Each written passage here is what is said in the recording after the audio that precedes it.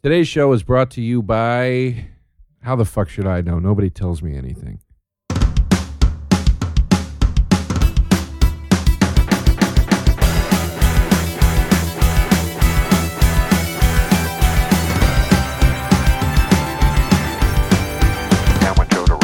Welcome to Down with Joe DeRosa. One topic, one guest, 1 hour. And today we talk about the afterlife. Because everybody asks that big question, what happens when we die? Where and how do we end up? What exactly is the next reality? Is it a higher existence that can only be attained through spiritual transcendence? Or is it just dirt? God, if you're out there, if you exist, please don't let it be dirt. The thought of that not existing, rotting away in the ground, quite frankly, scares the shit out of me. And I've never been a fan of those emotionally detached types that say things like, don't care if death is just blackness. I won't know any better anyway. I'll be dead. You sound dead now. I can't possibly understand how any living person wouldn't find it utterly dreadful that when their physical machine finally kicks out, there's a chance their consciousness will too. Does that mean I believe in heaven? No, but I want to. Heaven seems like the best case scenario to me, hence the name, heaven. Reincarnation doesn't sound too shabby either. I realize that if we have led or do lead several separate lives, we're not really granted the privilege of vividly remembering them, which is sort of like living only one life in the first place. But hey, I'll take that. The comfort of knowing I might have once been a Knight of the Crusades or maybe one day will be a beautiful Broadway ingenue is enough to keep me going. Hell, I'd even come back as a bird or a possum or a fruit fly, anything other than being forced to cease. It might sound crazy, but when I hear those old ghost stories about souls condemned to walk the earth or forever tortured spirits wailing about in limbo, I exhale a sigh of relief and think with great hope there's a chance for a promising future. I watch ghost hunting shows, YouTube videos of proposed demon possessions, and listen to anybody willing to share a story of a potential supernatural experience, all in the hopes of finding one kernel of proof of an afterlife. I even considered reading that book, Heaven is for Real, which was inspired by the near-death experience of a 4-year-old. And why? Why am I so obsessed with finding an answer? Well, like I said, I'm afraid to die, but perhaps more importantly, confirmation of a further existence might help make sense of why things play out the way they do for us here and now. Why we live, why we die, and why so many of us die young. I actually have a theory on that, why the good die young. Maybe they're too advanced for this primal reality. That's why the truly righteous people are always perplexed and frustrated by the surroundings they're always attempting to change. They're out of step because they're out of place. They deserve a better and elevated plane, so they leave us through what we perceive to be senseless or unfair circumstances, but those circumstances are the only way to expedite them from this harsh realm to the enlightened one they deserve. Well, that's a theory, and theories are great when you don't have any living proof because theories comfort us, and they also make for great discussion, and discuss is what I'm here to do. So allow me to introduce my guest. She's had an incredibly versatile career. I saw her first as a cast member of probably my favorite sketch show of all time, Mr. Show with Bob and David. After that, she went on to become a writer, the head writer of The Ellen DeGeneres Show and The Rosie Show, in fact. She's been in some absolutely killer movies like Punch Drunk Love and The Anniversary Party, and starred in the Glasgow-based sitcom The Book Club. Also, not a stranger to stand-up, her new album Live at the Bootleg is hilarious and available now. If you ever see her playing live, go be a part of that. And since all of these other accomplishments, she's now settled in at The Pete Holmes Show, where she currently serves, again, as a head writer and a person willing to share an office space with me all day. She's a miracle. She's my boss. Karen Kilgariff, everybody. Let her hear it. Yay! Hi. Oh, wait, do I cheer for myself? I'm glad. I was glad you cheered because I never said let her hear it before. And I was like, oh, wait, there's nobody to let her. Let me hear it from your cubicle at your job right now. Yeah, welcome to the show. That was one of the best introductions I've ever gotten. You hit every really valid thing I've ever done in my life. Oh, thank you. Yeah. Well, I mean, that's important to me. I feel like with the intros, it's two things. I feel like it's the chance for you to let the guest show that they're appreciated, that you appreciate what they do and why you like them as an artist, you know? Yes. So you point those things out. But I also get such like inspiration. I don't know if you ever see the guy that does Q Radio from Canada. Oh yes, you mean musicians that go on there and they play and then talk to him? Yeah, it's usually always musicians, right? Yeah, I have seen that. I can't remember the guy's name. I'm embarrassed that I can't. I've seen him interview comics and actors too, but it's mostly music. But he gives the best intros. Yeah. And when I would watch that, I thought, if I ever do a podcast, I'm really going to try to hit like the stuff that meant something to me about the guest. Yeah. The way he does. Yeah. It's like a fan intro almost of like, these are all the reasons I like you. Yeah. And then you go like, oh yeah, that's right. Like my Guy Branum, who you saw at Flappers and we did that show, the night before you were there, he did this thing on stage where he goes, I don't know why Karen Kilgariff doesn't brag about the fact that she was in a British sitcom. If I was in a British sitcom, I would say it all. And he did like a bit about it. And of course I loved it because I actually forget sometimes that I was on that show. Yeah, it was funny when they told us you were going to work with us. I knew who you were, but again, it was mostly for Mr. Show and the movie stuff you had done. But I went on IMDb to see the other stuff, and when I saw that, I was like, wait, this isn't the same person. This can't be the same person. How was she in a, wait, what? Where was this? Yeah, that's kind of how it was for me. It literally was. I sent in a videotape to England. Right. And got the part like through VHS. It was super weird.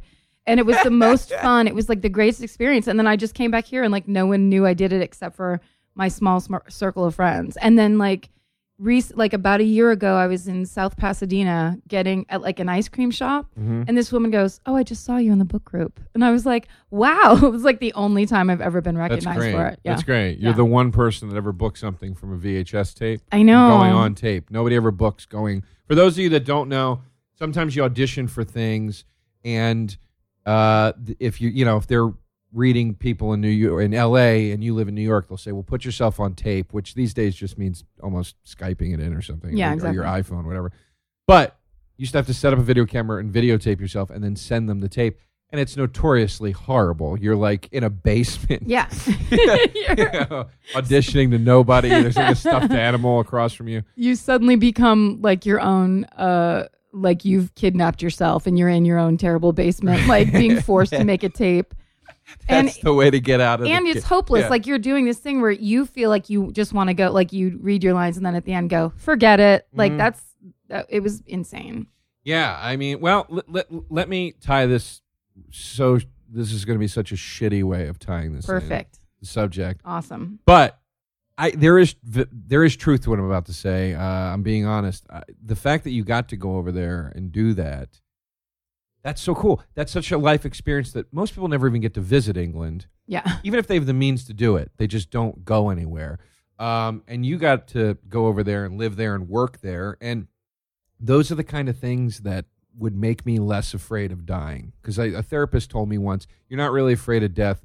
You're afraid of not getting enough done while you're here. Yeah. I guess that's true. Yeah. You know.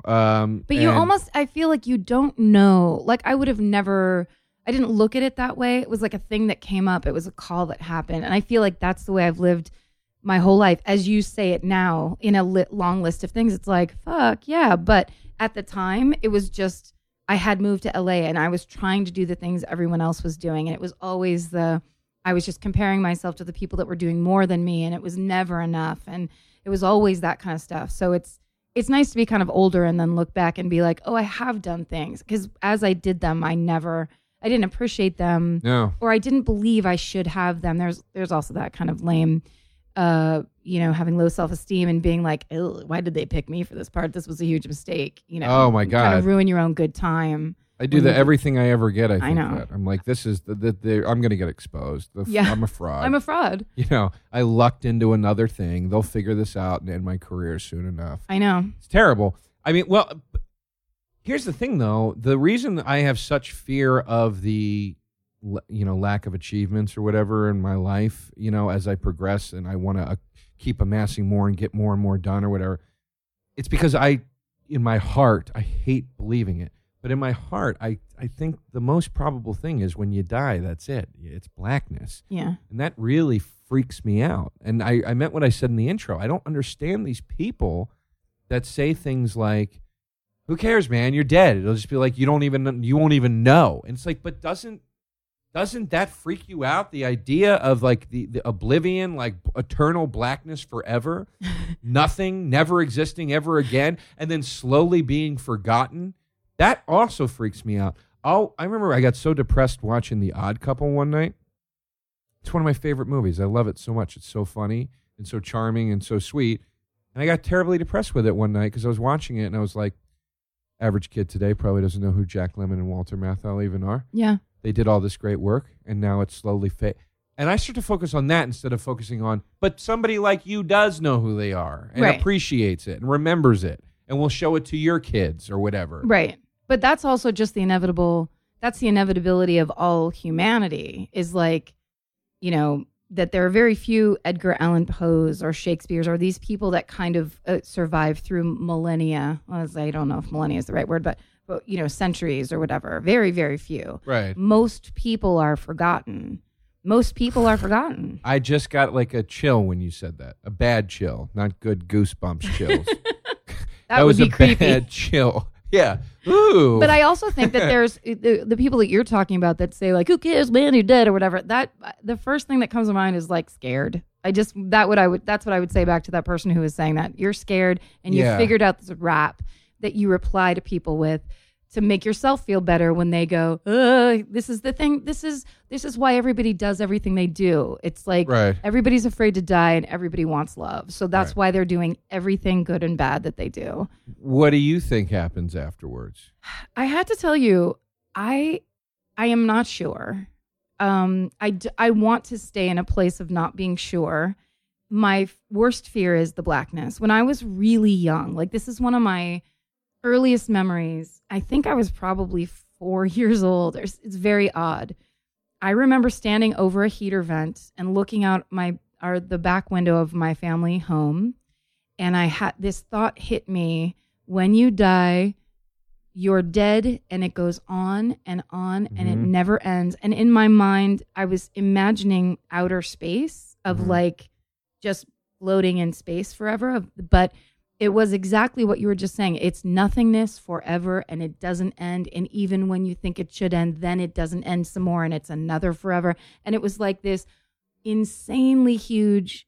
I'm not bragging, but I think I was a super genius. No, but I mean, it was the craziest thought to have, and it really scared the shit out of me really badly as a very young child. It's amazing because now here's a place. This is what I love, is discovering through these discussions where I really connect with somebody, because I always have a hunch that I connect with somebody. But I feel like when we can sit down and talk like this is where you really figure it out.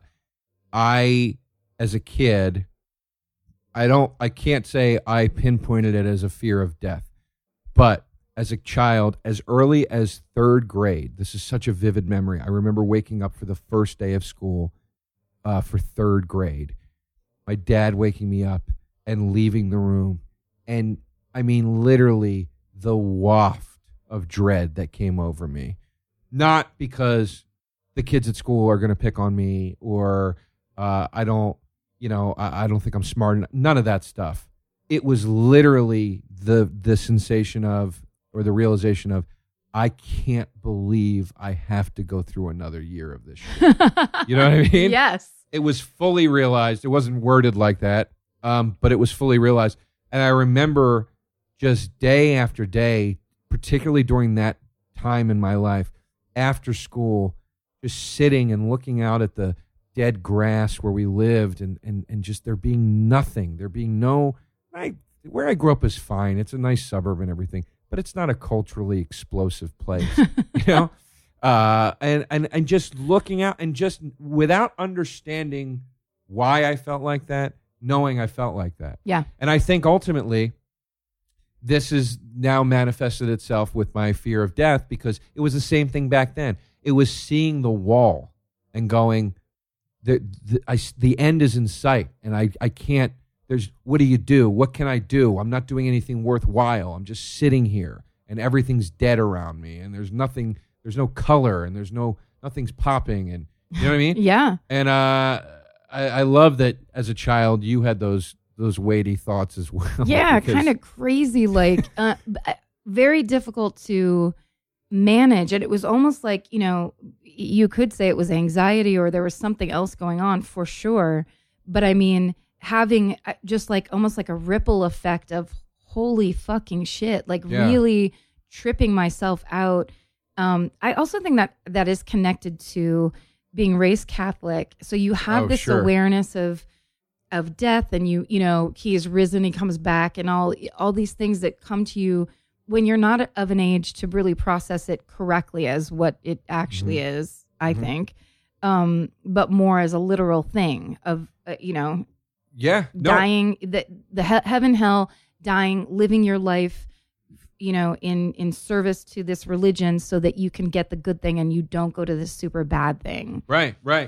The Catholic thing's interesting because I was also raised Roman Catholic, and there was the guilt, the just burdensome guilt that comes along with that. Yeah. It's always, the answer is always death. It's always, you did this and now you will die in some certain way. Yeah. And for instance, sex. I had disease paranoia with sex well into my early 30s. I mean, completely irrational, unrealistic. And I was the safest person sexually, never took any risks, nothing. And had utter disease paranoia in two ways. Either I'm going to contract the big one, I'm going to get HIV, and I'm going to die. Because that's what happens when you have promiscuous sex or sex without love. Or I'll get another permanent social disease. These were the only ones I worried about. The big one or the permanent ones like herpes or HPV or one of those that would be reoccurring because that in its own way could be a social death. Yes. Now I have this thing that takes me out of the game with at least a certain percentage of people. And now that part of me is dead. And you got that you're being punished because you went against the agreement. Exactly. And you deserve it. Exactly. So you take, it's like that thing where grappling with the idea of hell, which I started to do like when I was in high school, which I think many Catholics do. After a while, you start going like, sorry, can we wait? What? And it was that idea that like, my thing was, okay, so you did, say you were just your standard bad Catholic, or you didn't murder anybody, but you were bad. Right. So you permanently go to hell and burn forever for being, you know what I mean? Or whatever ring you're in, or whatever. But then also Jews are there because they didn't get baptized. Like that, it was that kind of thing. I swear to God, I dated this guy in college that was a crazy born again Christian who he kind of like snuck it up on me after we started, like the first week we were dating, where I was like, ooh, I'd love for you to come to my church. Where I was like, wait, what the fuck? And he was like, I really want you to get saved so that you don't burn in hell. And the one at first I was like, yeah, I guess he's right. It was that kind of thing of like, maybe he's really cute. Yeah. And then I thought, This thought came to me where I was like, so I'm sorry, Andy Kindler is going to for sure burn in hell. He was the first comic I ever met, and I loved him so much. And he was like the greatest person I ever met. And I was like, so automatically, no matter what he does, he could do great things for the rest of his life. He automatically burns. That's some bullshit. I'm going to burn in hell? I don't even get to go to where the green room of hell is. I can't do an Andy Kindler. I don't like hell. Too much heat. I'm down here with Hitler. I would spit coffee. And that's when I was just like, you know what? I think all of this is bullshit, and it's people. Who knows? I'm not saying that there isn't something. I'm just saying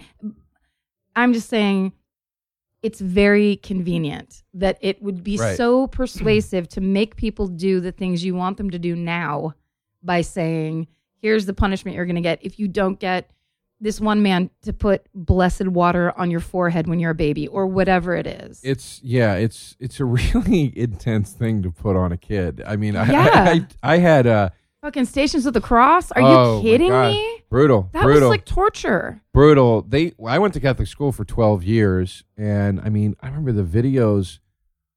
I remember one time when I was in high school, we watched around Easter time. We watched like a Stations of the Cross video. And wait, what? As a video of like Jesus going through the stations? It was the stations, like acted out in a really weird like theater way where everybody had these like big wooden masks on. Oh, like no. Everybody, Jesus, everybody. They had these big wooden, like sort of interpretive masks on. And it was so fucking disturbing. Like, I remember me and my... like Mum and Sean's Catholic Church. Yeah, it was like... horrifying. Yeah, it was really creepy. And I remember me and my friend, like crying? No, well, I remember me and my friend making fun of it, but like making fun of it in the way of being like, what the fuck, man? You know, like, yeah. Like we were laughing at it, but there was all the foundation for the jokes were all like, what are they doing to us right now? Yeah. Why are they doing this? I had such hell paranoia as a child. I had such sin paranoia. I would go to my mom and I would say, I remember when I was in seventh grade, I went to a dance and there was this really hot girl who had leather boots and a leather jacket, which meant she was a whore. Slut. Yeah. And I remember, and she was older than me. She was, I think I was 11 or 12 and she was 14. So she was really a whore. And we danced a slow dance, and it was the first bold move as a man that I'd ever made. I started kissing her neck, and it was hot. She was sweating, so I was getting all this sweat in my mouth. And I remember I went home to my mom, and I thought I got AIDS from drinking the girl's sweat. Ugh. And I was like, and if I didn't get a disease or some sort of punishment disease or whatever, I was going to go to hell, and I had to go confess this because I acted in sin. I would go to confession and I'd say things like, by the way, I noticed that a few times already I've said punishment disease. I hope everybody listening understands that I'm saying that's crazy. Like I was wrong for thinking that. Yeah. I just want to clarify that. Yeah. We get it. We get you. Because it's insane. Like you don't have to clarify it because any normal person would just be like, that's deeply fucked. Yeah. But like for us, that was the setup. It was. That was the setup. It My was. father, and I think I've told you the story. One night we watched The Serpent and the Rainbow, which is your standard like almost movie. like it's a voodoo zombie movie that's almost like anthropologically based. Mm-hmm. And then at one point, one of the native women and the guy that's down there studying the voodoo or whatever, they have sex under a waterfall. My father got up and stormed out of the room because it was my father and I watching this movie like, wow, this is crazy, and like having a great time. Right. And when the sex started, he got up and slapped his newspaper down and stormed out like, good night. And so it's like, I feel dirty and the movie's dirty and he won't even be around. Like, right. I think I've maybe talked around the slight topic of sex with my father maybe 3 times in my lifetime, and I'm over 40. Right. It's crazy. Never, ever, literally never, ever once talked about sex with my dad. With your dad? Never. My mom was the one that taught me the birds and the bees as a kid. She showed me these books that were meant for kids. With the people with wooden faces? Yeah, there were people with wooden faces. Having sex. Yeah. I remember very vividly reading the book and going, ew, that's not how it happens. Yeah. I was really grossed out by it. It can't be this. Yeah. Please. But my dad and I have never, ever, ever talked about anything sexual, nothing, not once. The only thing sexual I've ever said, my dad's seen my stand-up where I've talked about sex, and he's been in the audience, but that's not a direct thing. Right. The only direct sexual thing I've ever said to my father was we were driving in a car when I was a child, and a woman on the side of the road was bending over, and her cleavage was hanging out, and she was sweaty because she was bicycling. And I was with my cousin John and my parents, and I exclaimed, "Oh my God, look at those tits." Because as a 12-year-old boy, I was so overcome with horniness that I had to exclaim that. Sure. And my dad thought that was funny. Yeah. My dad thought that was really funny. That's the only sex talk my dad and I have ever had. For all I know, he thinks I still don't know how it works. I think the only sex talk I've ever had with my dad is we were playing Trivial Pursuit one night, and there was a question about a columnist that used to be in Playboy, and he knew the answer right away. And then he turned to me and goes, "Are you disappointed in me?" And he was half joking and I think half serious. And I was like, great. If you didn't answer that, I would have known you were a liar. Like it's fine. And I was like in my 30s. It wasn't like I was a kid. Sure. And then my cousin, I had this cousin that was constantly getting knocked up when she was like not married and very young. And one time my dad just, like my mom goes, well, you know, I won't say her name, but so-and-so's pregnant again. And my dad goes, Jesus, is she a seahorse? And that's it. That's as sexual as any topic has ever been. Yep. Yeah. We again, very Catholic household growing up. My dad's a deacon in the Catholic Church. You got to read a lot in front of the people? Yeah, he still does. He's pretty heavily involved, and he's deacon's step below priest. For those of you that don't know, if my mom ever were to die, my dad would be allowed to become a priest. And I think he would. I don't think he would get remarried. I think he would finish the journey. But you know, some call it a journey. Yeah, a journey. Yeah. He's incredibly righteous, though. He doesn't put it on anybody. You could talk to either of my parents for hours. You'd never in a million years know that they were religious people. Right. They would never preach it to you. They're not typically Catholic. They're not condemning of homosexuals they don't do all that shit. They go to church. They do their best to be good people. They love God and they try to live a decent life. And they're Italian, right? They are Italian. Yeah, I think it's that culture. It's minor Irish Catholic, and it's that same thing where when they were growing up, I think it was just so much more common of like it was just in their lives. That's how you were raised. It was it was kind of based on your nationality or whatever. Yeah, I mean, there's an interesting thing about, you know, the same Italian upbringing that's instilled a unhealthy fear of death in me. There's an interesting thing about that. I only say Italian culture because I can't speak to the other cultures because this is the one I was raised in. There's an acceptance of almost everything. It's just kind of like, yeah, you do your thing and I'm not going to talk to you about it, whatever, man. I don't care. It's like that mob thing. Yeah. Like, it's like the way mobsters hang out with priests and both parties are just like, we won't talk about it. Yeah. You have to talk about it. It's okay. You know, so I think that's maybe what is part of what lent to their being more open-minded, I think, than the average person cut from the cloth that they're cut from. But I will say, that all being said, not stringent, but a pretty strict Catholic upbringing, and just such fear. I want to get back to the sin thing, such fear of the afterlife damnation. I mean, I was confessing things like I had impure thoughts. I was doing like 1950s style confessions as a kid, you know, impure thoughts 3 times this week, impure acts, which at that age I wasn't masturbating. That meant like I gave somebody the finger. You know what I mean? Yes. Or whatever.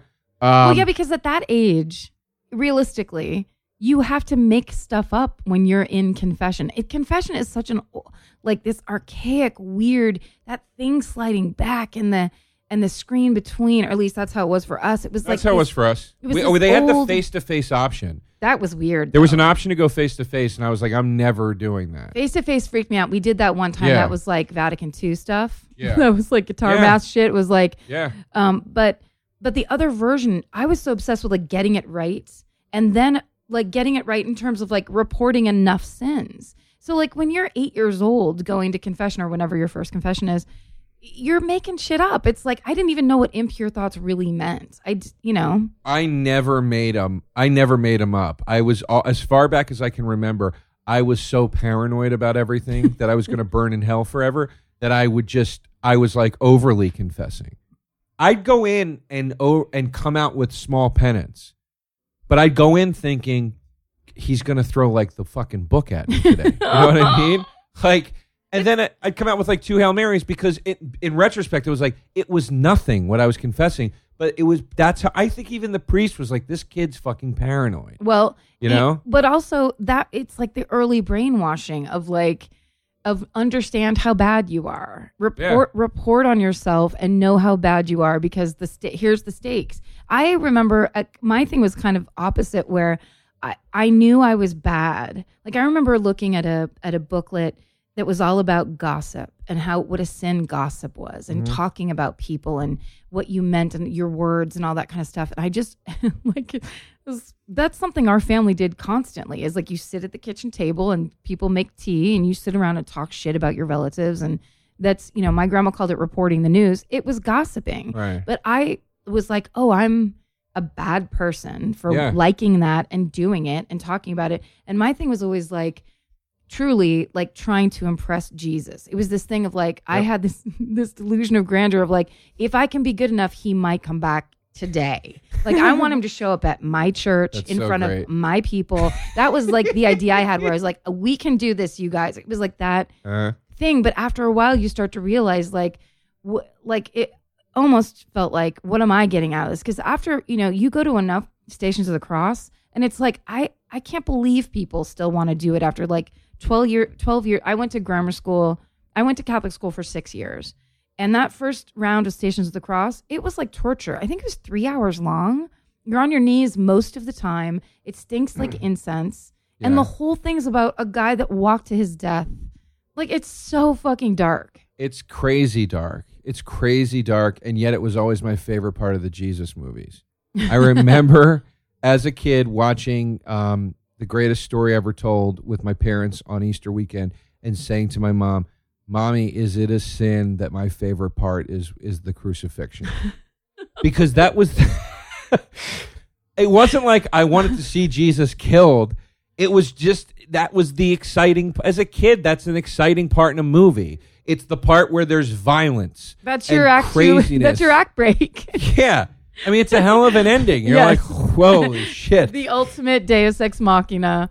Yeah. And I remember being so disturbed with myself for liking that part. And now I realize, like, no, it's just good cinema. It's just the good part of the movie. It was all building toward that. Yeah, it's action. It's the end. Exactly. I had the same thing we had the book of the Amityville Horror in our school library, which you did? Isn't that hilarious? And there was an old nun. Did you go to Catholic school? Yes.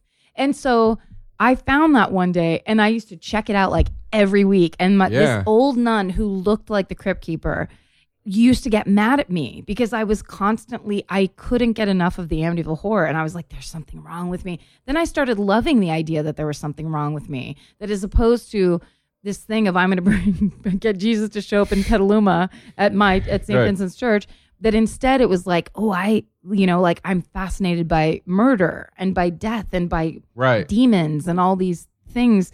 And it was purely because it was taboo. And it was the whole thing of like, that's more exciting than trying to sit there and pray it all away. Well, that's the thing. I'm fascinated by death.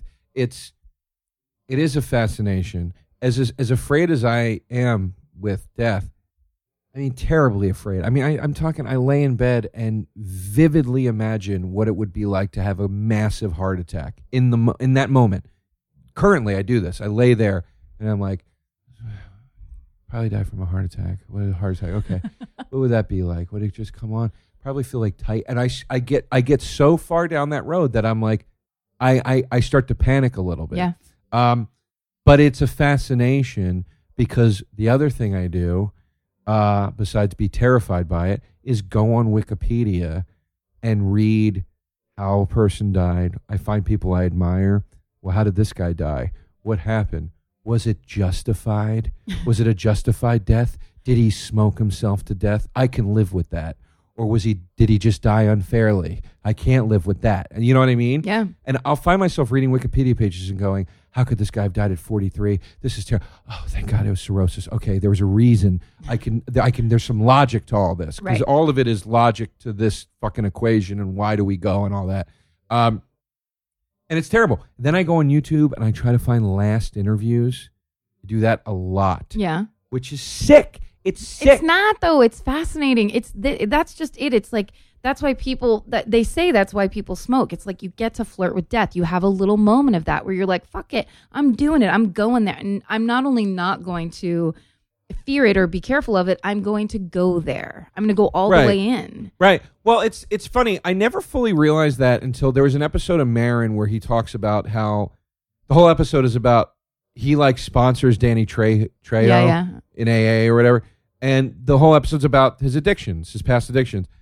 And he says, he talks at the beginning of the episode about like the all-night binge of booze and coke and seeing that sun come up and realizing you won, like you beat death. Yeah. You didn't die. Yeah.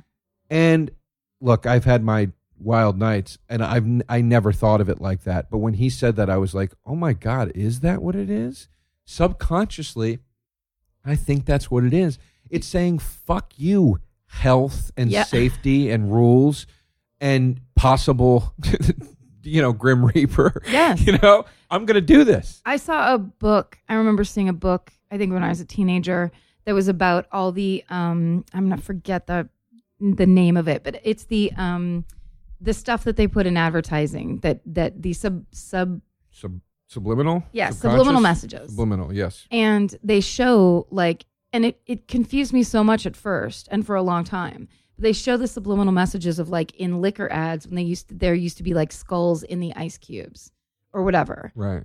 And it was this whole thing of that people are fascinated by and very drawn to that idea of you are going to flirt with death. You are going to touch there and then walk away from it. That's it's a very primal, basic thing that human beings have, that they can't turn away from it because it is the ultimate fear. It's I'm afraid of raccoons or whatever, but it's ultimately what it is you're afraid of dying of a raccoon bite or whatever. Sure. And here's the thing too, and I'm sure this is a theory that has been much, much more eloquently stated by people far, far smarter than I am. Well, let's just see. But, part of me wonders, is that urge to do these self-destructive things your higher existence calling you home?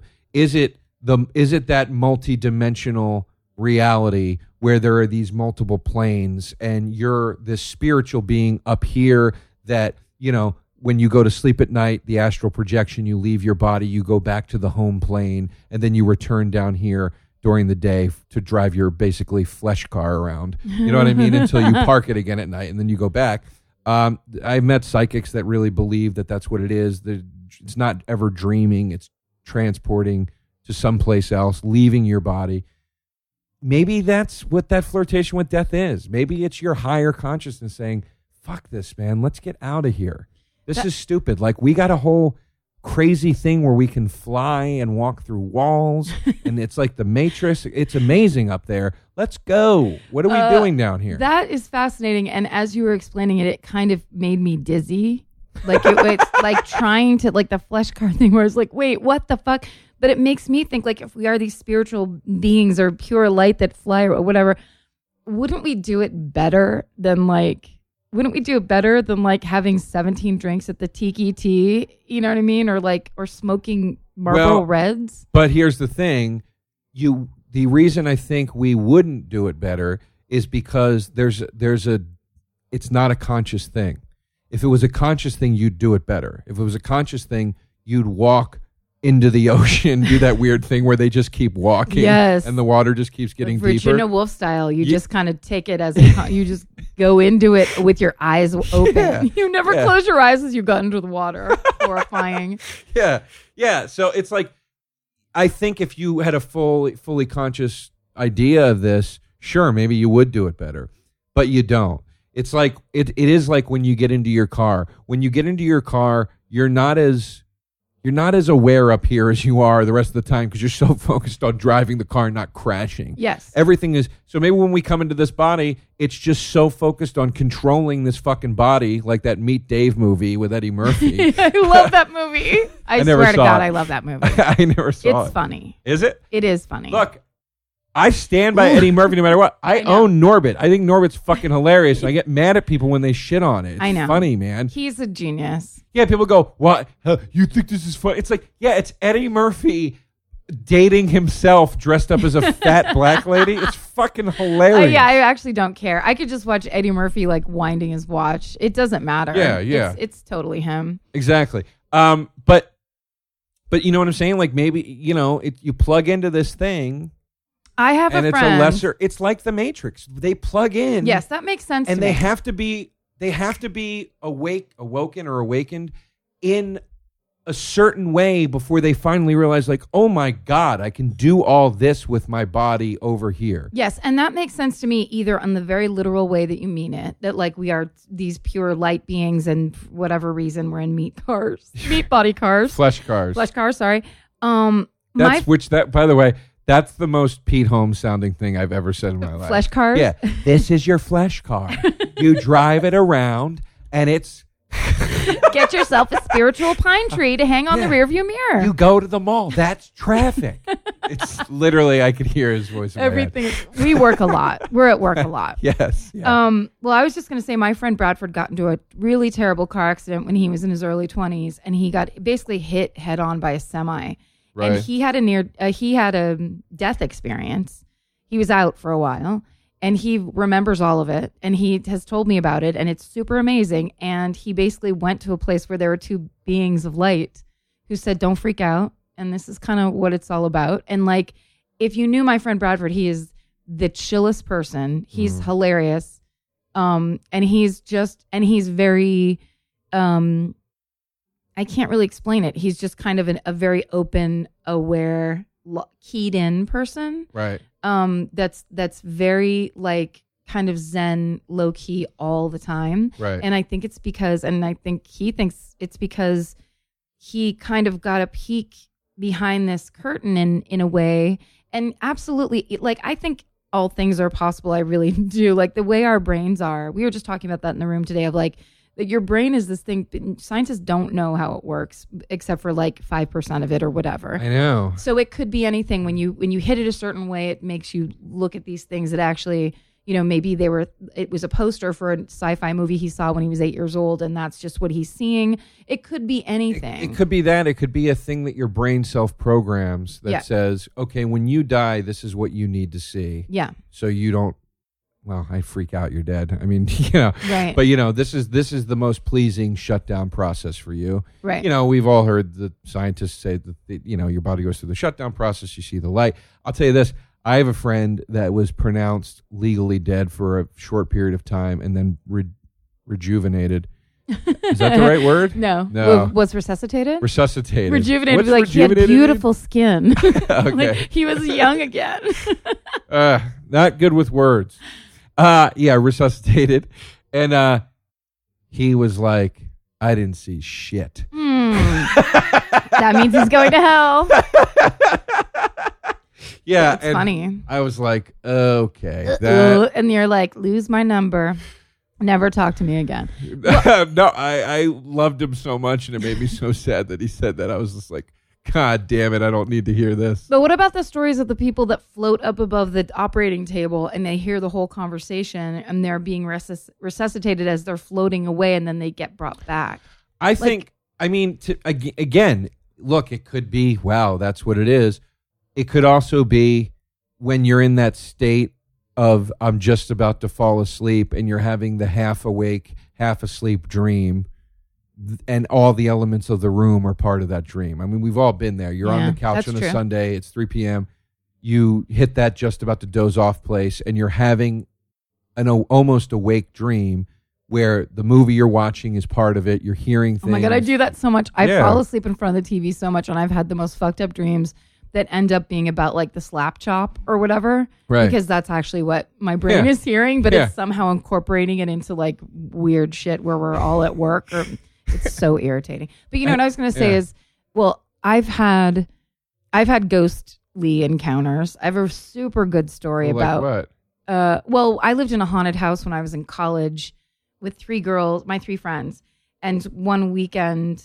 Well, here's what happened. So one day, my friend used to fall asleep on the couch all the time.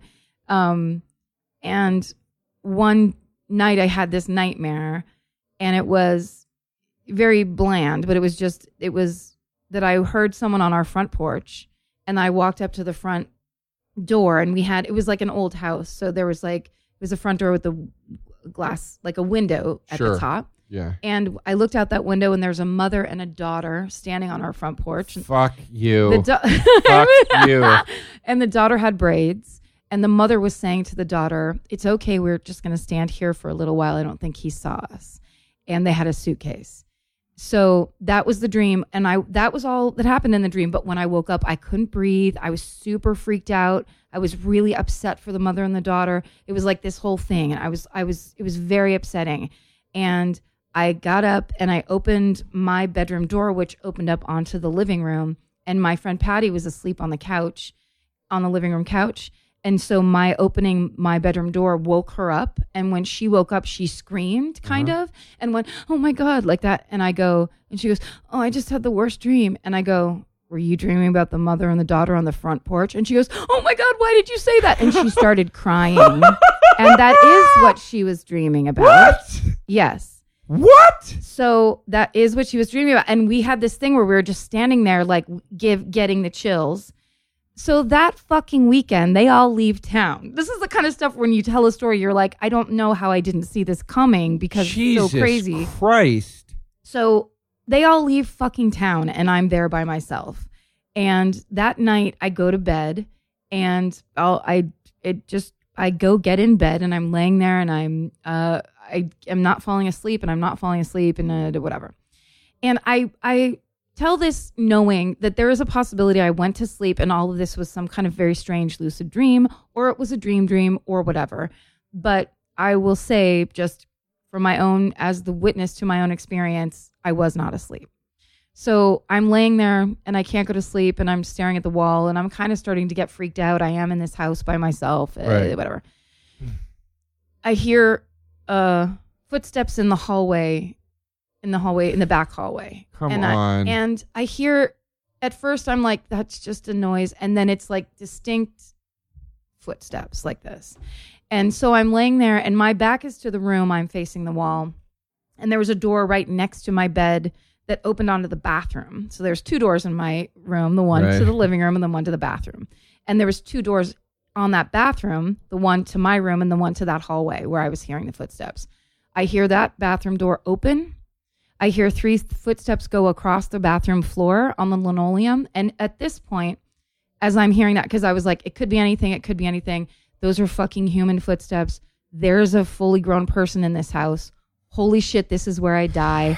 And it's like at each step going, it's this growing panic, but I'm frozen in my bed. Like I know the panic you're talking about, like the complete full body pins and needles. I can't fucking move. Yes. I know exactly what you mean. But it was not a, when you're asleep and sometimes you can't move and it freaks you out and it's like partly a dream and you're like, I want to get up from this bed and you can't. And that's that weird when you're kind of like in between dreaming and waking up and you're kind of like coming out. Maybe they say that that's like coming out of a deep sleep and into like the higher stages of sleep. But this was not that. Right. This was full panic. Yeah. Can't breathe, can't inhale, literally thinking, this is how I die. I can't fucking believe I'm going to get murdered. This is bullshit. Like it was those kinds of thoughts. Right. I hear the bedroom door open.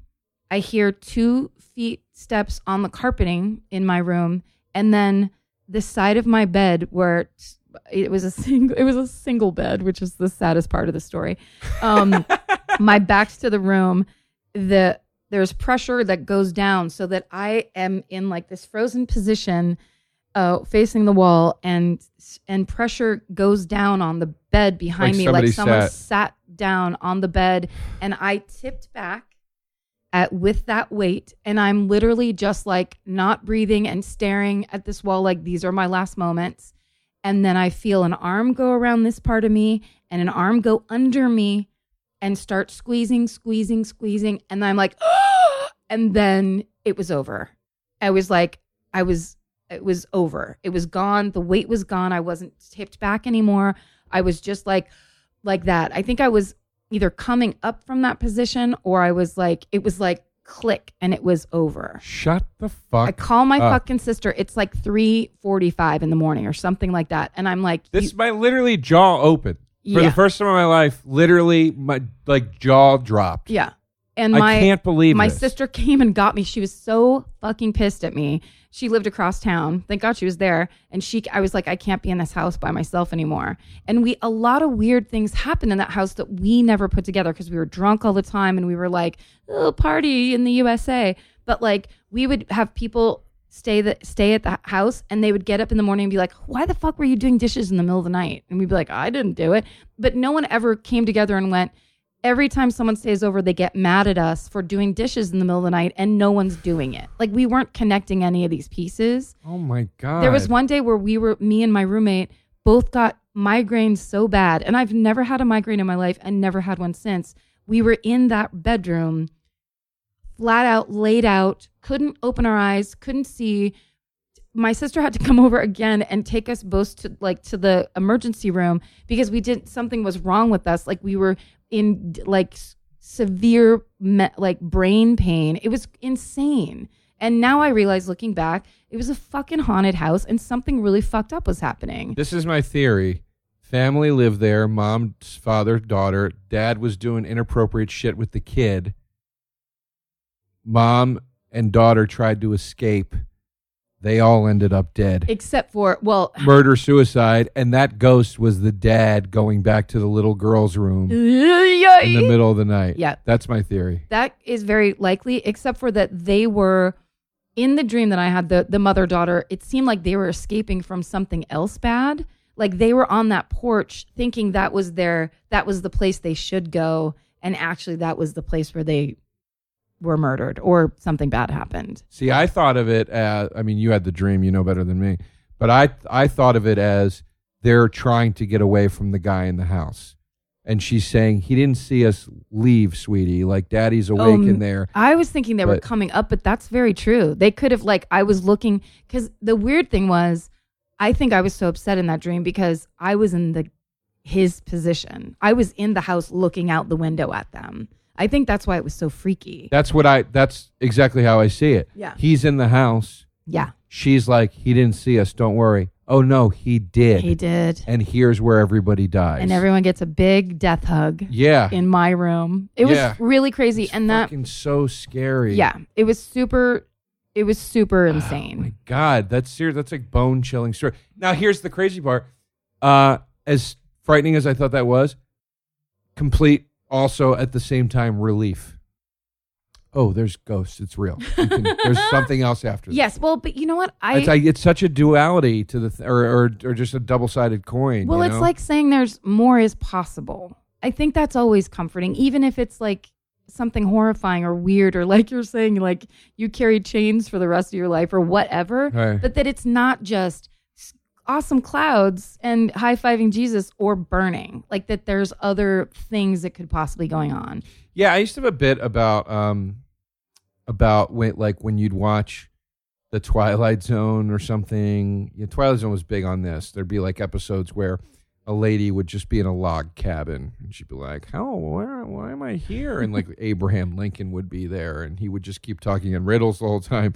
And then the big twist at the end would be like, she's dead. She's in the afterlife and he's now leading her into, whatever. Right. And they were That's always what that Jacob's Ladder was based on. That episode. Yeah. I'm making this up. That wasn't a real episode. But there was elements. It was always something like that. Yeah. Not always, but those just episodes surreal were like that. And creepy and unnerving. Yeah, not even creepy and unnerving, just like this is weird. Why is this happening? This is a strange scenario. And then all of a sudden it's like, it's because you're dead. And here, or it'd be like a soldier in Abe Lincoln. Mr. President, it's an honor to be in your presence, sir. No, I've already died. So have you. You know what I mean? Like, it's like one of those things. Yes. But there's always that moment where the character who's recently died, freaks out a little bit or has like a moment of the startling, like, no. Or they'll do an episode where death comes in the form of Robert Redford. And, and takes the woman away and she's like, and offers a man $1 million to have sex with his wife. Yeah. Here's $1 million. I'm going to bang your wife. And she's dead. And I'll hold my scythe the whole time. Yeah. And like, but these people would always resist. And it's like, what are you resisting? You know that it gets to go on to the next thing. If Robert Redford came in this room right now and said, "Joe, I am death. You've treated me long enough. We're leaving." There would literally be no part of me that would be like, wait, hold on. The only thing, even a little bit, would be like... But you haven't written any of your monologues. Get your work done my first. Monologues for work. But do you know what I mean? Like, there'd be the part of me that's like, can I just call my mom? Like, right. Just let her know that I'm going to be okay. Like, that'd be it.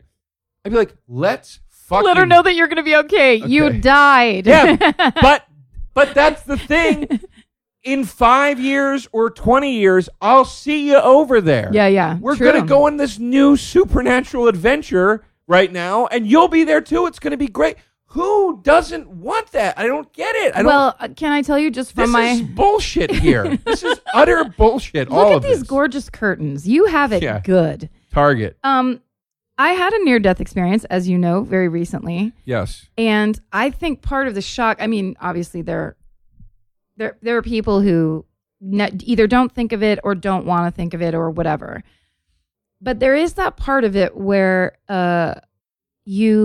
my near-death experience, for anybody who gives a shit about me, is I was at the Mohawk in South by Southwest when that guy drove up the street and plowed down 25 people. Yeah. I was standing a foot away, and and I was standing in the back of the line that he hit first, and moments before he did it, and I feel very strangely lucky and like I truly escaped death, and it was very strange. Right. And I've never had an experience like that before, so direct. Right. Part of it is this sensation, and I imagine that, like we're also talking about movies where this is half fake, so whatever, but it's such a surreal sensation to have something not just out of the ordinary, but the worst possible thing that could happen that you can't even imagine. It's like the whole world changes. You know what I mean? And I think that's part of it, is that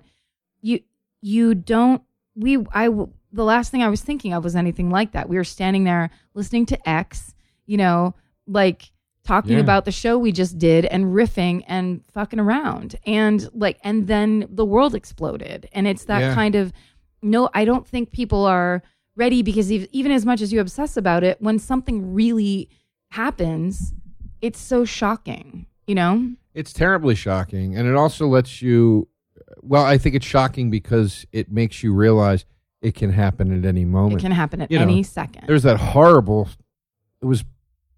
might have been the absolute worst thing I've ever read in the news as far as like stuff like this is concerned. It's all horrible, obviously, but this one I was just like, oh my God. It was a fucking bachelorette party. The bride and her 5 or 6 bachelorettes. In the limo? In the limo. And the limo catches fire and they all burn to death. Yeah. It's just like, Jesus Christ. Horrifying. Like, talk about, didn't see that coming from a mile away. Right. You know what I mean? Yeah. Just horrible. That was up in the Bay Area.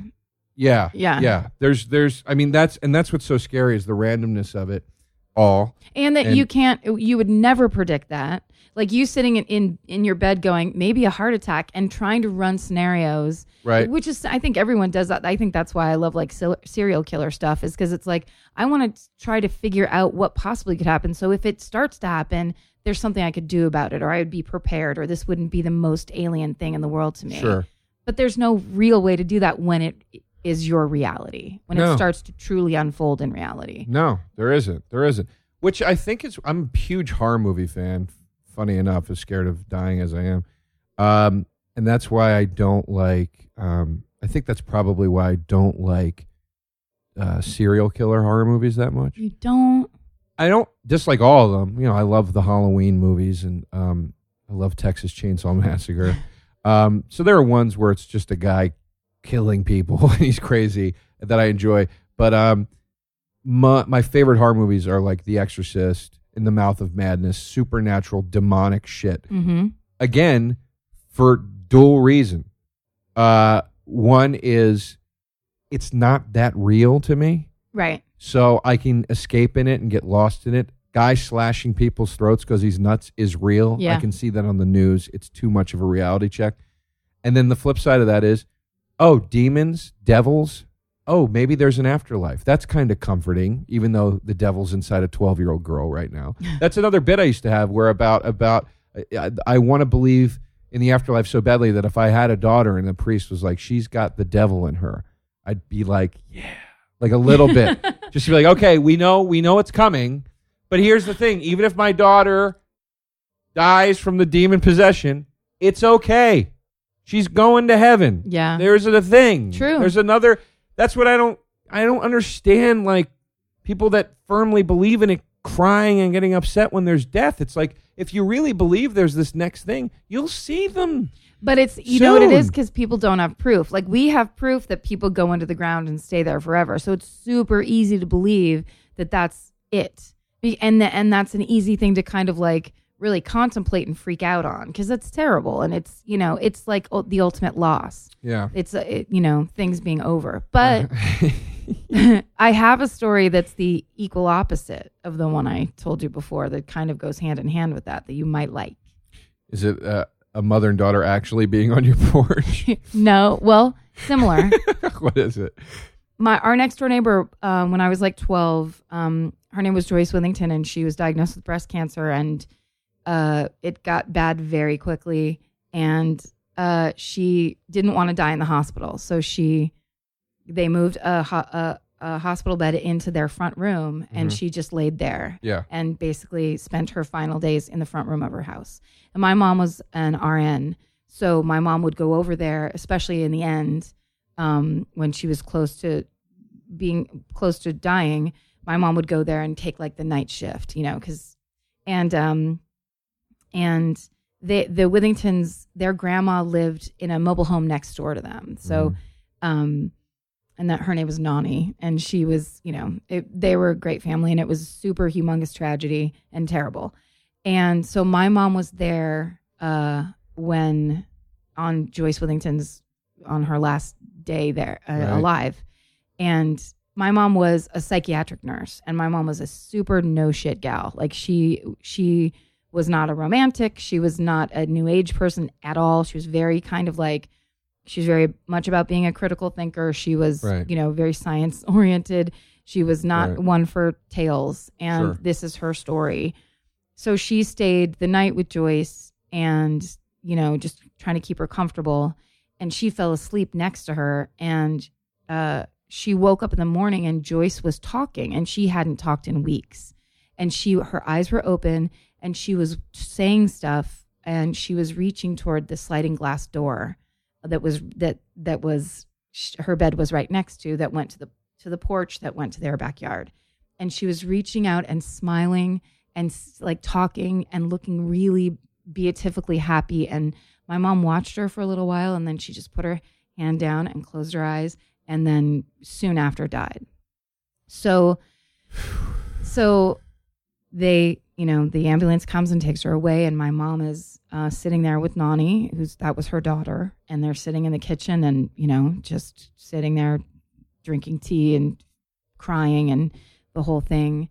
And Nani says, it was so strange because an hour before this happened, my sister in Michigan called me. And she said, whatever Nani's real name was, like Marion or something. She said, Marion, I just woke up from this dream. So Nani's husband, Joyce's father, died when she was like 25. Mm-hmm. And so the aunt, Nani's sister, who called her from Michigan, said, I had this dream that Jack went up to the back sliding glass door at Joyce's house and went and got her. Jesus Christ. And my mom was like, what? And then she said, explained everything that my mom saw on her side. The aunt dreamed it, that it was the father coming to get Joyce to take her away. Jesus God. That's amazing. Uh-huh. That's amazing. Uh-huh. And I think my mom told us that story because of that. Because it was like she wasn't like that. You know what I mean? Like she wouldn't want to tell a story like that just to be like, and Jesus is real or whatever. It was like my mom was fucking floored. They both were floored. They cried together. And it was this kind of thing of like, whatever. But what a beautiful thought that this woman who had suffered for so long, her father came and fucking got her. That is beautiful. That is beautiful. I think it's important to find a little beauty in stories like that. I don't like, look, I'm not a big believer, and I lean far harder in the atheist direction than in the other one. But I really can't stand when people aren't open at all to stories like that. You know what I mean? Like, because none of us know. We can't prove any of this stuff. Right. And I don't like when people are like, fuck you, it's not real, idiot. You know what I mean? It's like, come on, man. There's a million people that are not stupid, podunk, back swamp fucking morons. Not to say you're a moron just because you live in a swamp. Not generalizing, but you know what I'm saying. Think of the genius that lives in a swamp. Yeah. How sad that is. Yeah. He's just stuck there. Yeah, I just thought of that like he's like building a rocket ship like that Billy Bob Thornton movie. He's like, but yeah, it's like you got to stay open to stuff like that. You got to stay open, if for nothing else, to bring it full circle. It's inspiring. It makes you want to have discussion. It's comforting, and it's a good thing to think about. And it doesn't mean you're tricking yourself or fooling yourself or bullshitting yourself. Let go of all that nonsense of like, oh man, I'm not going to fucking kid myself. I'm not doing that shit. I'm better than that. Let go of that. Well, man. because that's a version of kidding yourself. I have Exactly. to say, it's like oversimplifying in this way of I'm intelligent, so I'm going to cut away all these possibility and say this is how it is. Where it's like anybody who ever says this is how it is full of fucking shit. It's they don't know. No one knows. It's the scene in Swingers where who's the lady from The Closer? Kira Sedgwick, yeah. Where Kira Sedgwick says to Campbell Scott, I can't believe I knew Campbell Scott's name, but I didn't know Kira Sedgwick's name. I'm a big fan of both. Well, you knew The Closer. That's what's important. But it's the scene in Swinger, not Swingers, Singles. Fuck, I'm fucking this all up. I never saw Swingers, so I was like, all right. Kira Sedgwick was in this. It's the scene in Singles where Campbell Scott goes up to Kira Sedgwick to hit on her in the bar and gives her that whole honesty rap. And then she goes, I think your pitch is that you don't have a pitch. You're the guy that acts like he doesn't have a thing, and that's really your thing.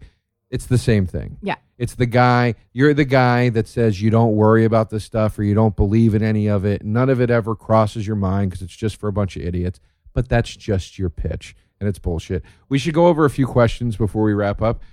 We got some time left. This is a little longer than usual, but I knew I wanted to have you on because I knew it would be a good discussion. You could tell I've been hugged by a ghost before. You knew. Hugged by a ghost. That's your new TV show. I want to tell you a funny thing, and then we'll do the questions. I'm almost scared you're not going to think this is funny. This is what I like about you so much. I said to Jamie the other day, I feel like I have a very brotherly, sisterly relationship with Karen. And Jamie said, yeah, me too. Jamie Lee, who's a comic who's great that we work with as well. And Jamie said, yeah, me too. I feel like we all feel like that. And I said, I really like Karen because she calls me on my shit. And Jamie was like, yeah, she's great. And I go, no, Jamie, I have to confess something to you. Because I was driving Jamie home from work. And I go, remember today in the room when we were going over the monologue and I put my head back and Karen said that I was rolling my eyes like a 13-year-old? I was like, I was rolling my eyes like a 13-year-old. I knew it! And I totally denied it. But I wasn't like rolling my eyes at you like, fuck you, Karen. It was such a long day and it was so stressed. And my head just did an organic thing of like, I don't want to talk about this anymore. And I threw my head back and you totally called me on it. And nobody else did. And I was like, fuck, she really gets it. She gets me. That's because I was the one talking. It was like, how dare your head not stay up the whole time? I love that you admitted that. That's fucking genius. Kudos to you. I would have never admitted that if I got caught like that. But here's the thing. Well, I didn't admit it in the moment. I lied in the moment. Who cares? I almost pulled if it was 4 years later. I almost pulled you aside at work today to admit it, and I swear to God, I didn't wait to admit it on the podcast to have like a gimmicky thing. I just waited. But buy our T-shirts. Yeah, but our T-shirts with me rolling my head back on them.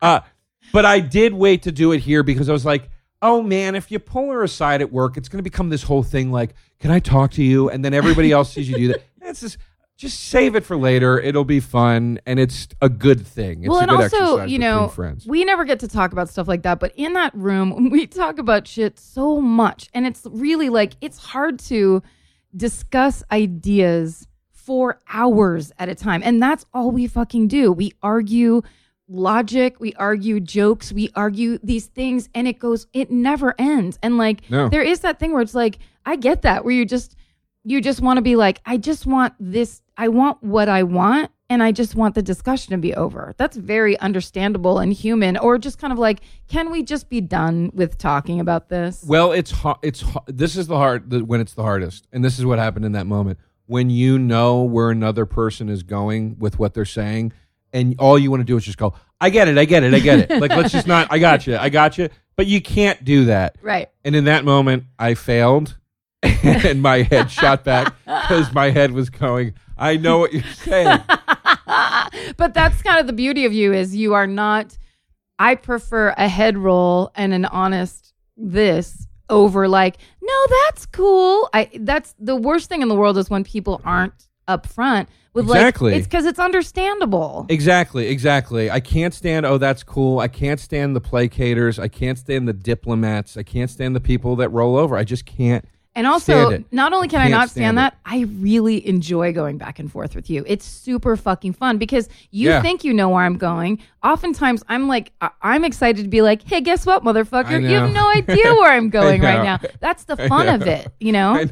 I know. And that's, I will openly admit right now, that's a flaw I have, is thinking I know exactly where somebody's going all the time.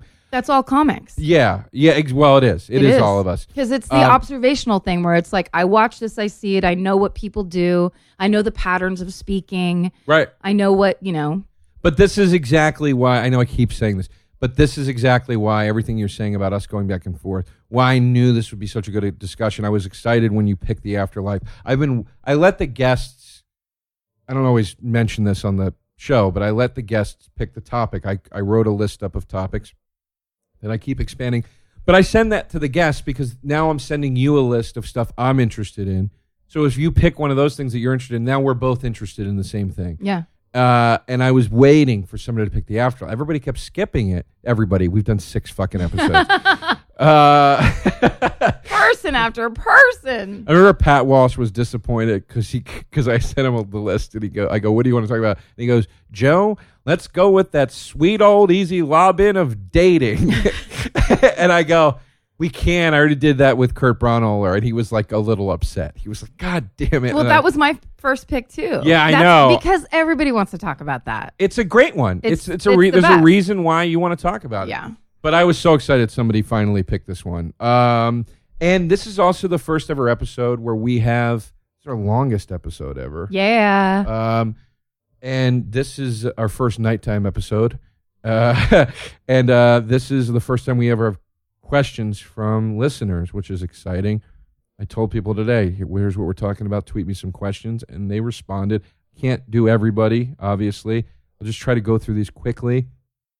Would you rather go to a stereotypical cloud floor heaven with your identity intact or a heaven where there's no identity/ego? I think that's such a great question. Oh, that comes from @thehumanlee on Twitter. Follow that person if you like. I think that's a great question because I think ego is such a big part of it. It's like I was saying in the intro. Let's say we do lead many separate lives over different lifetimes and reincarnation and whatever. And they talked about this in True Detective. You don't remember any of them, really. Right. You might have glimpses or flashes, but you don't remember any of them. And that's really a hell in and of itself. You don't get to carry forward the consciousness. No, ego all the way. I want to be in the cloud floor heaven where everybody looks exactly the way I want them to look. I want every girl I've had sex with to look her peak up there so I can hit on all of them all over again. You know, I want everybody to be healthy. It's heaven. You don't have to hit on them. Yeah, I guess so. I don't know. Well, their heaven, it means I don't hit on them. And my heaven is I get to have sex. It's they're coming to you. They're floating on their cloud over to you automatically. Yeah. But there's also the thing of, I was actually thinking about this today because I feel like I would pick that cloud heaven too, only also because I'm also very fascinated with the idea of getting to stand on clouds. Which I know is really stupid, but that's kind of part of the selling point where I'm like, I'd love to just stand around up there in clouds. That would be so much fun. Looks like it would feel good on your feet. Looks like you could eat it. It'd be probably taste good. It'd be kind of sugary. Yeah. But at the same time, they say that the idea of self and ego is the hell that we live in. If we could let go of self and ego, that's kind of like a Buddhist thing, or I don't know. I don't know where I got that, what website I got that from, but being able to let go of this identity of here's my story, this is where I'm from, these are the things that have happened to me. If you can let that go, that is the release. That release enables that freedom, and it's the way or the path. I understand. No, I got you. Well, @thehumanlee, to answer your question, I guess, ultimately, Cloudfloor. Cloudfloor, for sure. Second place would be the defending your life scenario, where you at least remember the life you graduated forward from. That would be good too. And tons of spaghetti. Yeah. That was my favorite part of that whole movie. It made me laugh so hard. I love that movie. Everybody so much. eating a shit ton of spaghetti. Yeah. Come over to my hotel and we can paint it. It's so funny, that movie. It's so good. Okay, this comes from at Christoph Rees, again on Twitter. At Christopher Reeve? It says Christoph Rees. Okay. No, not Reeve. Rees with a Z. This is a very personal one for me. I think he's kind of being funny, but it's actually a good question. Do adopted people meet their dead adopted family or dead biological family in the afterlife? Yes, for sure. I think he's saying either or. Which is it? They say you meet your family. You're going to meet your adopted family. You're going to meet your blood family. The people that raised you, probably. I agree. People Right? that raised me. Easy. If it's your blood family, it's just some people that it would look like people standing around at an Olive Garden or whatever. Like Yes. where you'd have no connection. Yeah. It's like, did you read The Lovely Bones, that book about the teenage girl that gets murdered? No. Because it's first person. She dies. And I remember reading it. It's a really good read. It's fast read or whatever. But there's this part when she first gets to, it's like heaven, but it's not really heaven. It's almost like a little bit of purgatory. And she's just standing there. And then her childhood dog comes up that had died when she was younger. Cool. And then it's all these dogs come up. And it was that thing of like, I just thinking about when I was reading it, thinking about the idea that our first dog, Pepsi, would be the first person to greet me in heaven. Mm-hmm. I was like crying so hard and losing my mind because it's about the connection. To me, that's what heaven would be, is you coming back to your life and yourself and all the things that were great in this life and this consciousness. I just had a vision of a guy coming up to me in heaven and being like, Joe, I'm your biological father, Pepsi. That's a weird name. Well, I'm a stripper. Egypt. I'm a male stripper from Egypt. Here's one. The Veal Chop. I think if that's a Safe Man reference, you're awesome. Even if it's just a veal chop reference, I don't mind. Have you ever? We already answered this. Have you ever induced a panic attack thinking about infinity nothing? Yeah, yes. we kind of already covered that. Yes. Yeah. At the Rock Dory with a Y. Do you believe in that multi-dimensional shit? Like the afterlife is in another dimension? We talked about that. Neither of us really believe in anything. We just hope for certain things, and I think we both agree that that's a possibility. Yeah, and the multi-dimensional thing makes me nauseous. I can't. Flashcards. I feel like I'm not smart enough. It immediately makes me feel bad. Flashcards. Flashcards. Here's one from E. Jesus, how do you say this? E. Cummings. At Datalemac, Datelemaque. According to a 1907 study, average human body drops 21 grams moments after death. Could this be a soul? Egg on my face right now. I meant to research that to see whatever the scientific explanation was, and I forgot. I don't know if there is a scientific explanation. I remember seeing that on a kind of like mysteries and all that shit that I watch on like the History Channel. And the guy that did that research, I don't think there was, he researched it where like there are all the possibilities of the things it could have been. And I don't think that they ever found it. They think they really thought something was that 21 grams leaving the body when the body dies. They were like, we don't know what this could 21 be. grams is called 21 grams? Yeah, that's what that's about. I must have realized that when I watched it and I didn't remember. But wait a minute. There has to be since then some scientist saying, no, it's probably this. I mean, there has to be. From what I remember from the years old, that study. Mysteries at the Museum, whatever stupid show I was watching, they have not. One of my favorite tales from the crypt stars Hank Azaria, and it's about a scientist played by, I can't remember the actor's name. He's such a great actor. He was in a movie called The Front Page, again with Jack Lemmon and Walter Matthau. He's in a bunch of stuff. If you saw him, you'd know him. Yeah. But he plays a scientist who discovers the soul. He finds the soul in the human body, and he's trying to capture it before it burns out. And Hank Azaria and Travis Tritt play these night watchmen that he hires to like help him steal bodies from graves. And Hank Azaria is like, yeah, we're gonna take this schmuck's money, like Plays one of those guys. He basically plays a Mo? Simpsons character. I was gonna say. It's kind of funny. Like he plays like sort of a Simpsons character. Anyway, it's about this the soul being a physical thing. I believe in that. I don't know why. I like it. I believe in the idea of a soul. I really do, because there's a thing that humans have, obviously, that no other being does. No other living being on the planet truly has. But so maybe that's the soul. Maybe. I don't know. It's, at least in an abstract sense, it is. This is from @LloydDobler89. I know Lloyd Dobler 89. Do you really? Yeah. Oh. I mean, I've never met Do we know him. I've never met them in real life, but they're very. I talk to them on Twitter a lot. He's very nice, or she. I don't know. Okay. Well, nice. If your consciousness continues after death, wouldn't that just be considered hell? I don't understand that question. I mean, if he's saying that you're I think he's saying it in that way of if you were in a void, a space of nothingness, but you were still conscious. That's what I think it is. Like just literally trapped in blackness, yeah, but aware. Yeah. Well, I don't know if it'd be hell. I mean, if there's other people there to talk to, it wouldn't be so bad, right? No, I think, but like by definition, there isn't. No, yes. It's the void. Then that would be hell. It's terrible. Like the end of 2001 that I fucking hate so much, where he's just like dying in that room. Wait, I swear to God, I never saw 2001. Spoiler alert. Yeah, don't tell me the end. All right. But I know something bad happens in the computer as a dick. Yeah. Something. But I hear you. Yeah. The void. Check it out. It's a pretty good movie. I know. I have the DVD. I don't know why I've never watched it. I tried to watch it once in college when I was high. Oh, no. Like, it's just too fucking slow, the goddamn classical music. Let's go. Come on, people. Yeah. At Craig Moore, at Craigmore02, at Craigmore02, he asks, do you think you'll go to heaven? If so, will you ask God why he cursed you with the shoulders of a jellyfish? Oh, no. Craig Moore, you need to sit down and you need to knock it off. That's an ongoing joke from way back to when I first started doing, way back.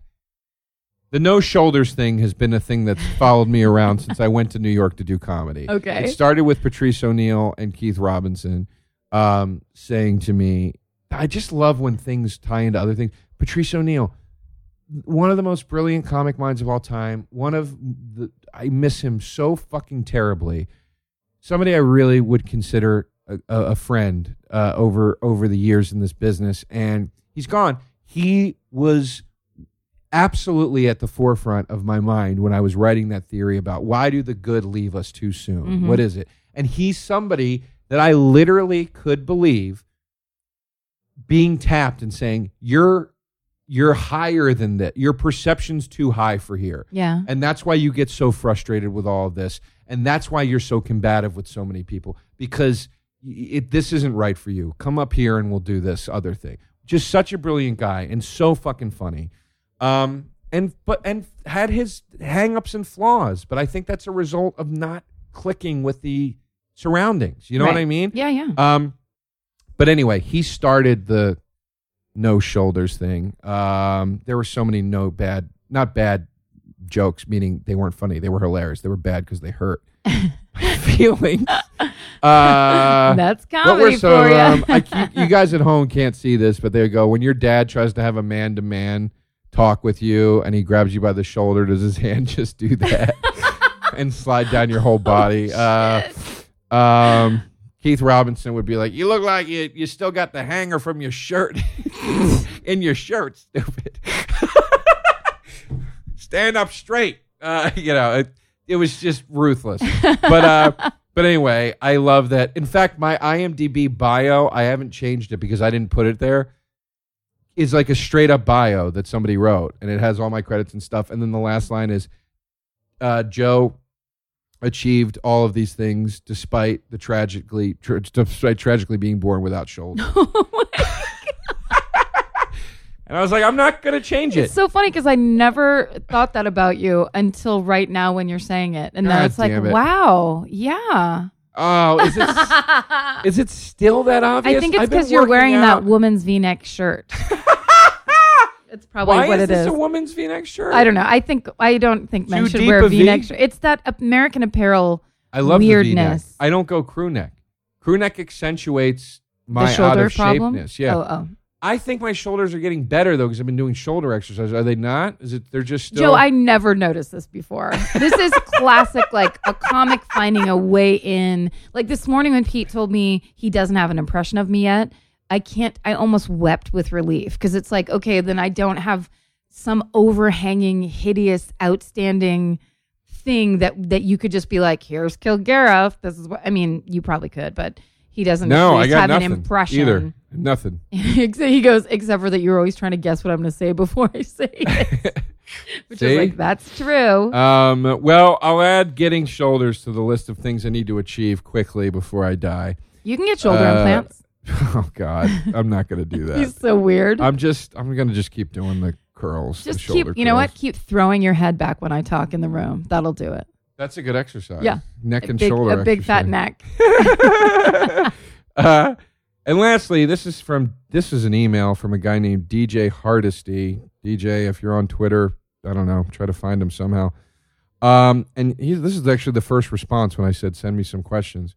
What do you think about the theory that we're all just the same person living in different lives?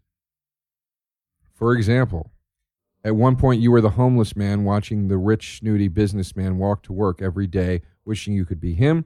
Then at another point, you were that same businessman looking down at the homeless man thinking, God, what a fuck up.